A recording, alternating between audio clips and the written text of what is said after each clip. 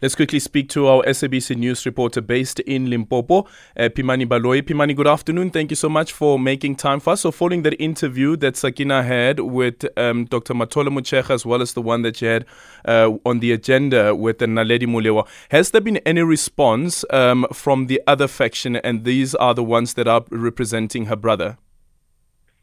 Good afternoon, Aldrin, and good afternoon to our viewers, our listeners, Aldrin.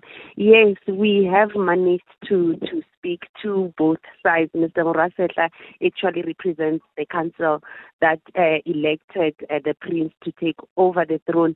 But Aldrin, what is very clear with both sides is that they use equally strong-worded descriptions when they describe each other, calling each other illegitimate. You heard Professor Motshekga saying even the current regent is not legitimate. His paternal lineage does not allow him to even enter some of the secret places in the palace. So people are calling each other names, and there's just slander on both sides. And both sides, when you speak to them, Aldrin, believe they are on the right. And the arbiter that we were hoping would be able to come as a mediator and come with a neutral decision was the court. But as it stands right now, you heard Professor Motshekga saying, because he is the one who actually took the matter to court when the Royal Council initially said, we don't have access to Princess Masalanabo. We cannot make her our queen because we don't know what she's been taught and whether it's right or wrong. So Dr. Motshekga went to court and said, court, please set aside this decision to remove the princess as the next heir to the throne. Now he says he's withdrawn that himself as an applicant on the matter. So we don't know if the court will still sit down and come with a court order, what the order would be, and who would be the applicant on the matter. Because the prof also emphasized Princess Masalanabo is not an applicant on the matter. She cannot be summoned. So right now we don't know where the court case stands and if it will be able to come with a ruling. But these are two sides that both believe they are right to install. Yep. But historically, Aldrin, I must state what the professor was saying. Historically, in the past decades, that nation has been ruled by queens, which is why everybody just sort of assumed that Princess Masalanabo, when she comes of age, would take over from her late mother. Yeah. What's her brother, though, saying, Prince Lukukela? Because, as you indicated a bit earlier on, the spokesperson calling the other side illegitimate. But what's their view about this issue that's playing out now that she's also turned 18? Because initially the other issue was that she was too young to take up the reins.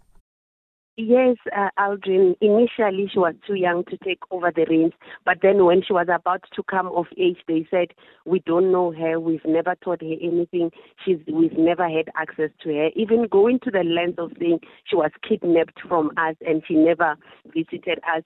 While the Motshekgas at that point were responding to say, but no, we've always given you full access to the princess, you just never showed interest in her.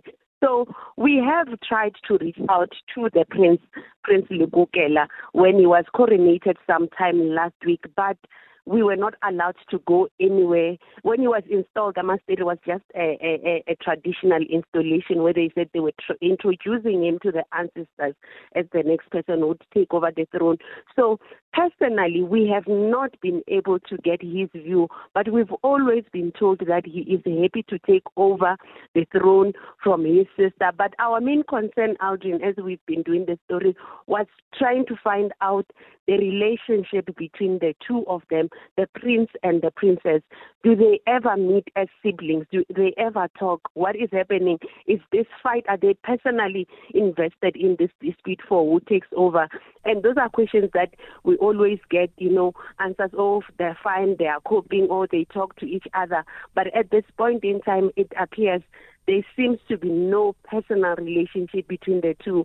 And Sakina asked a very important question, Aldrin, to the professor about the security of the princess, because we do know that her late mother died shortly just after taking over the throne, and the circumstances around her death were not clearly indicated, but there are questions around how she might have come to die, and if the princess, should she be installed, or even the prince, would they be safe? But at this point in time, there is no answers to all these questions, and the biggest question is who will take over that throne, and it seems there's no answer at this point. And just a quick one, Phimani, the last time we checked, Masalanabo was still living with the Motshekgas. Is that still the case? Yes, Masalanabo, Princess Masalanabo is still with the Motshekgas, but at this point in time, because she's 18, they are no longer her foster parents. According to the Motshekgas, she is choosing to stay with them to pursue her education, because that's where she grew up, that's where she started her education. Thank you so much for your time. That is Phimani Baloyi, who is the SABC News reporter based in Limpopo, on this ongoing royal dispute. And according to Dr. Motshekga earlier on, while speaking to Sakina Kamwendo, he was clear that as far as he's concerned, come next year, April, Masalanabo will be coronated as the Queen of Bolobedu.